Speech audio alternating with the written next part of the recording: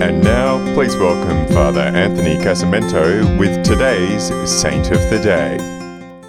St. John Eudes. The son of a farmer, he attended the Jesuit college at Caen in France, and at age 14 joined the Congregation of the Oratory of France.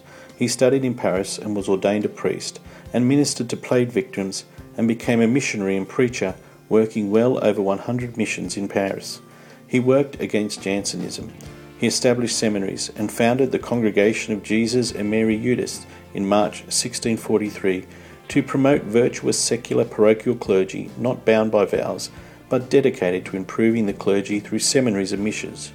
Due to opposition by Oratarians and Jansenists, he never obtained papal approval for his congregation, and so instead founded the Sisters of Our Lady of Charity, who worked for the welfare of penitent women. He is an author and had liturgical devotion to the Sacred Heart of Jesus and Mary.